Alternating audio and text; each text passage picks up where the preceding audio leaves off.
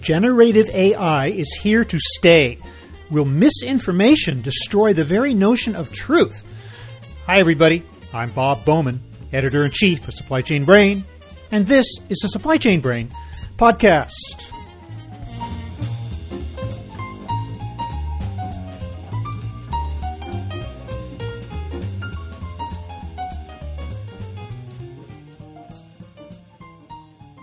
The ability of artificial intelligence to create new information has increased by leaps and bounds in recent years, but it can also create a wealth of misinformation. We're at the point now where it's becoming increasingly difficult to tell the difference between the two. Are we headed for a world in which deep fakes and lies are so prevalent that there's no longer any consensus about the truth of anything? On this episode, we're going to explore the implications of modern-day AI on messaging and marketing in the media, and the information that we consume daily. My guest is Mark DeMassimo, founder and creative chief of the Digo agency. We'll learn how far AI has come in shaping our everyday reality and whether it's in danger of making misinformation king. We'll also talk about the potentially positive effects of this rapidly developing technology. Should we be excited, scared, or a little of both? Here's my conversation with Mark DeMassimo.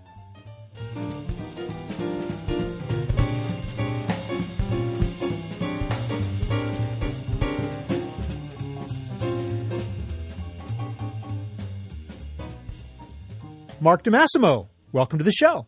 So happy to be here.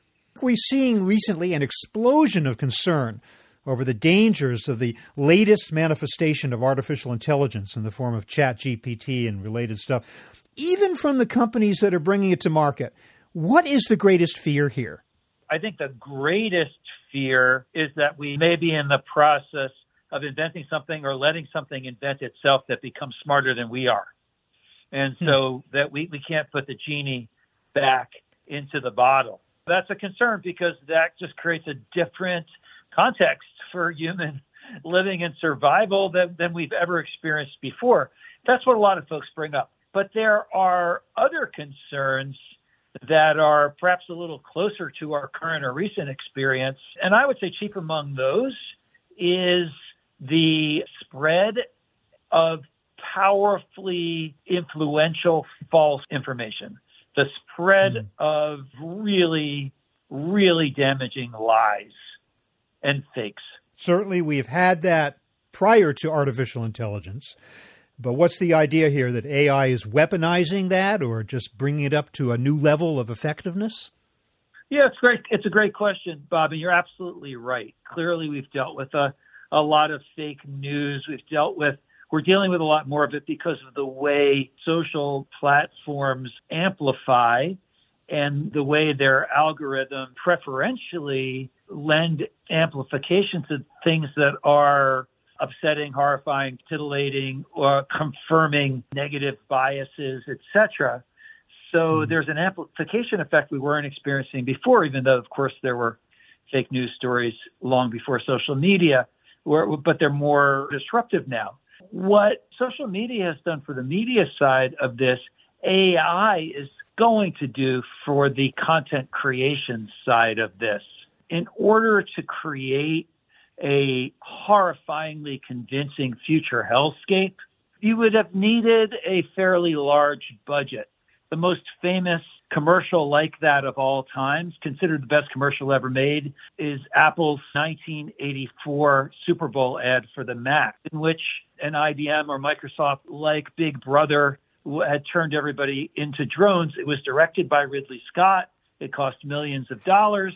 It ran once, and it's famous. But with generative AI, almost anyone with access to technology and a little bit of persistence is going to be able to create things that are realistic, things that are powerful. And so there's just a real spread of this technology, a democratization in a sense, technology. Well, that famous 1984 ad was really more of an example of movie-style production values. I don't think that spot itself represented misinformation. It might have been considered like negative advertising to the extent that it reflected poorly on IBM and the others, but it wasn't a lie per se, right? It wasn't trying to make us believe something with those production values that was manifestly untrue. Yes, thank you so much for pointing that out. I don't want to cast aspersions on Apple or on that great spot. Yes, I was referring more to the style of the advertising, and not just that it was high production value, but that it was almost like a nightmare set in the future.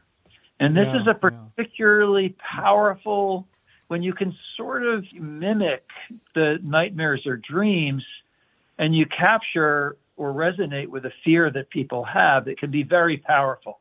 So yes, it was very expensive for them to do it. They did it in the service of commercial intent, arguably to make a good point. But the same set of techniques can be used to effectively spread lies or propaganda. That could become a problem. It could also empower people on the positive side. It could empower people, small groups, to make their points powerfully. It's not all negative, but the concern is about the spread of obviously deep fakes, things that look real that aren't real, we believe will be harder and harder to distinguish. We've already seen the phenomenon of people consuming fake news of some kind, believing it, and then being resistant to later evidence that what they believe is untrue. So, another element to take into account is that since that ad ran so many years ago, we've seen such great advances in CGI and computer-generated imagery. So maybe it's almost like you have this trilogy or this triad. You have the power of social media. You have CGI, which has reached enormous proportions. It's just so much more effective. And on top of that now, we have AI and deepfake. So it's almost like if you combine those three things, that's where you get the so-called perfect storm and the hellscape that you described just a few minutes ago, right? You're absolutely right. Back in 1984, I was working with my friend Rudy Pote on early CGI. We had Silicon Graphics machines. And Rudy would create 1 second of animation, and then we would have to wait for the machine to render it all night. Where we could work on it in the morning. If there was a mistake, another 24-hour period for that 1 second. So the advancement of that technology and the fact that going from absolute experts spending an hour or days to create a second, then letting the machine work on it for 24 hours, to today where you give a few prompts to the machine, and it is producing amazing CGI-like results in seconds.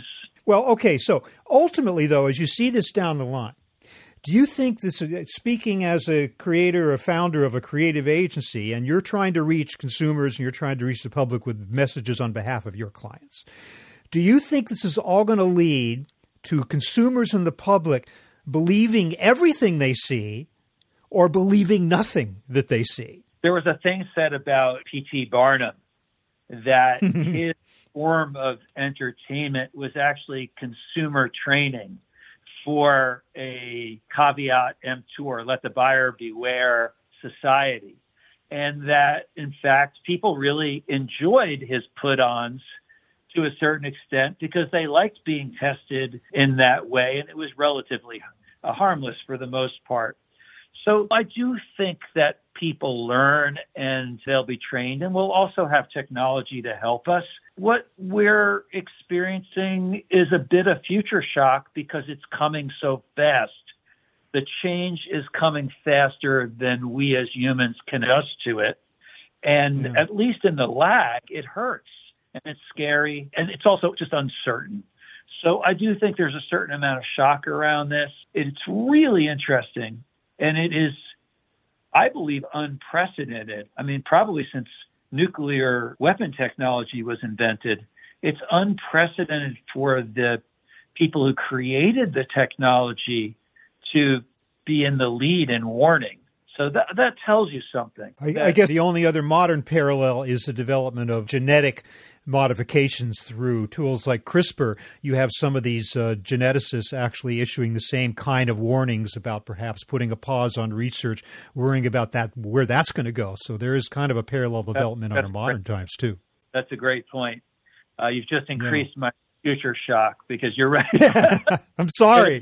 I didn't need to do that. Let me just mention, though, in the short term at least, it appears that people believe everything that they see, because look how the internet blows up at the slightest rumor. Immediately, nobody says, well, gee, I wonder if that's true. I'm going to research it before I post something. That doesn't seem to be happening. People go crazy the moment they read something without bothering to think about whether it's true or not. So at least in the short term, is it possible that people believe everything they see and hear? There are a few of us who, I guess we're party poopers, who make it a point of going to places like Snopes and investigating the truth of things that we see. And my sense is that most people out in social media really probably do see us as downers, as buzzkills, in a sense, where it's entertainment, it's signaling. I don't want to use those words, virtue signaling. I personally would like to see more virtue. By all means, no virtue versus some of the other stuff that I see people signaling. But I think it's social signaling. It's attempts to entertain each other. It's attempts to get attention, to sort of enjoy reality as if it's fiction, or fiction as if it's reality. And us truth seekers are probably not being seen as added to the fun. Conversely, I just think that those of us who've thought a little bit about the effects realize that it's not a party that's just where everybody goes home and they feel great afterwards. There's a lot of anxiety and depression and drug use and feeling out of control and all of those things that seem to be increasing. So a bit of truth might be able to help. Well, your mention of Barnum, your implication was that even back then, people, I think you were saying people actually enjoyed what Barnum was doing, and by that I think you mean that they kind of knew it wasn't true, but they enjoyed just kind of playing with it anyway. That it was just part kind of an entertainment thing. Is that also happening here in our modern times? That people, they don't necessarily buy the stuff that's coming through, but it's just fun to kind of continue to peddle it, spread it around, share it, and just engage in it. They're absolutely part of the supply chain for that reason. I think that there's really something in that. At least a certain percentage of the audience wants to deal with the media by engaging. Whether they feel it's a game or not, it becomes a bit of a game.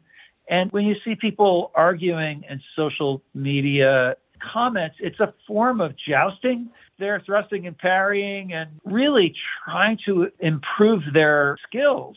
And they feel it's a test. Sometimes they're frustrated. Maybe they want approval and they're getting disagreement. Or maybe they actually want to outrage people in order to win and they're getting something else.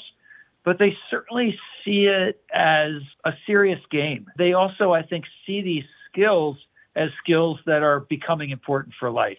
You live in a world where anything you do or say in most contexts could become public on social media, right? You could find yourself the subject of public criticism. And I think people are preparing for that to some extent. So they'll engage with AI in the same sort of spirit. And certainly for me as a creative person and as an entrepreneur, I'm playing with AI. I'm learning the advantages, the both business and creative I can get from it. I'm suggesting other creative people do that. I just think that's the way we roll. Well, there are huge creative possibilities for you. Obviously, as you say, this tool can be used for wonderful things too. But as the founder and creative chief of a creative agency, how do you see your role, Mark, in perhaps educating or entertaining people? I mean, I understand that you have this concept of positive behavior change marketing as part of what you do. Some of what we're talking here certainly can't qualify as positive. How do you take that kind of attitude and approach and apply it to this questionable development in technology? Well, that's the big question, and that's exactly how I think of it. Positive behavior change marketing is all about trying to understand the power that's out there to use creative marketing to change behavior and to figure out how to tilt the scales toward the more positive behaviors that help people live happier, more fulfilling, more fulfilled, more productive, healthier lives. One of the things that I recommend, I've written about this and spoken about it, is that people advertise to themselves, that people leverage the power that's out there to advertise to themselves, because advertising works for changing behavior. And you're the target for everybody else out there. If there are things you want to achieve in your life, advertise to yourself. So first off, there already are AIs out there, and I don't remember their names. You can Google them, that are specifically tailored to help you and encourage you as you go through your day. So if people are working remotely, have a little time alone, you can actually talk to an AI about problems you're facing and you can get some help. You can also ask to be persuaded in a certain way. Do you want to meditate? You can ask an AI how it can help you to make sure that you do. You want to eat healthier? Remember to drink a glass of water in the morning. Remember to reach out to a friend or a relative. You can actually interact with AI in such a way that the AI generates strategies for you, reminders for you. So there are ways to use this power to influence yourself positively.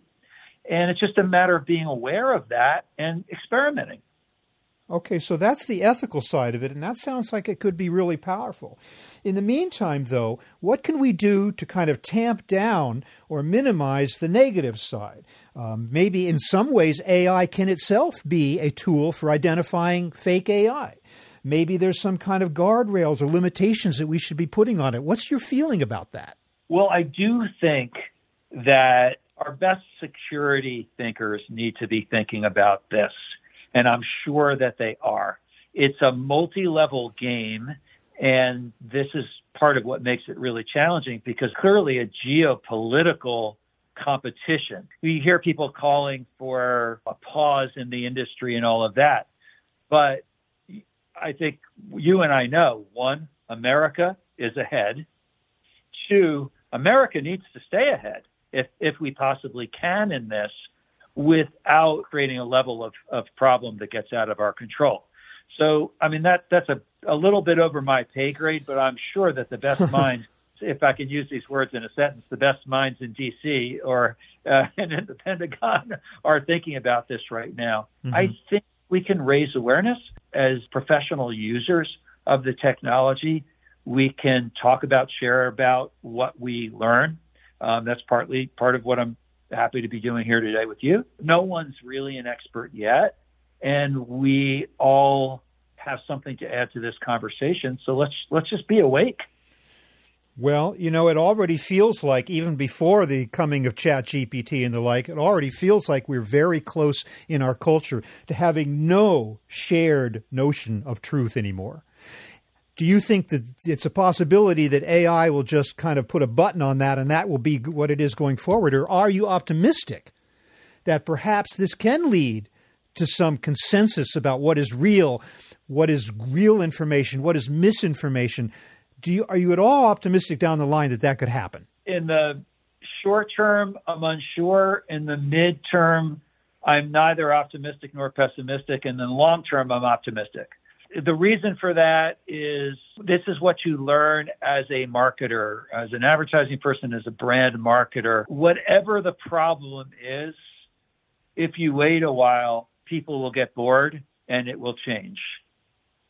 So, and that's unfortunately true about good things as well, that people get bored with them and move on, which is unfortunate. But generally, no matter what's going on, people eventually get bored with it and they move on to a new set of problems.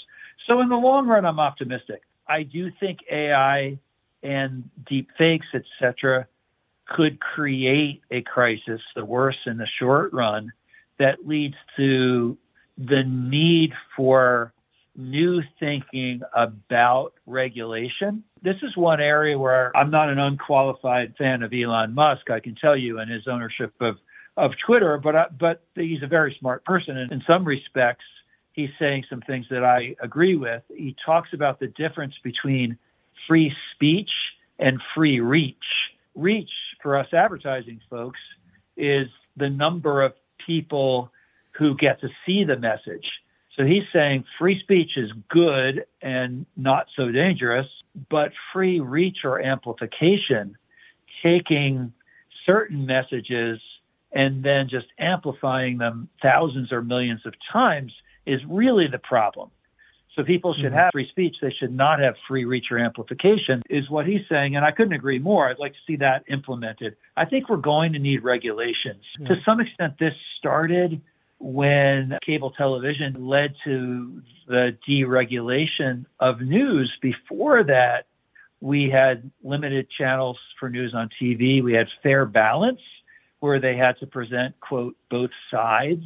And it all seems very quaint now. What developed after that is a free market for beliefs, sponsored mostly by advertising, which really meant that not the truest beliefs, but the beliefs that could hold the most eyeballs were the ones that won.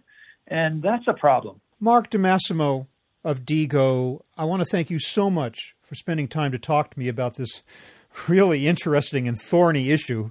Who knows how it's all going to play out, but I certainly appreciate your insights. Thank you very much for being with me today. Thank you. I love the conversation, and you made me think.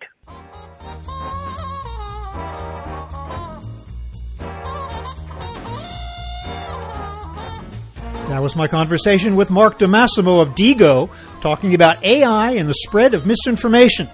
We're online at www.supplychainbrain.com, where we post a new episode of this podcast for streaming or downloading every Friday. You can also read our Think Tank blog, watch thousands of videos, and access all of our other content, including the digital edition of our magazine. Look for us on Facebook and LinkedIn. Follow us on Twitter, @SCBrain, and also watch videos on our YouTube channel. You can also download or subscribe to the podcast on Apple Podcasts. Got any comments or suggestions on this or any episode?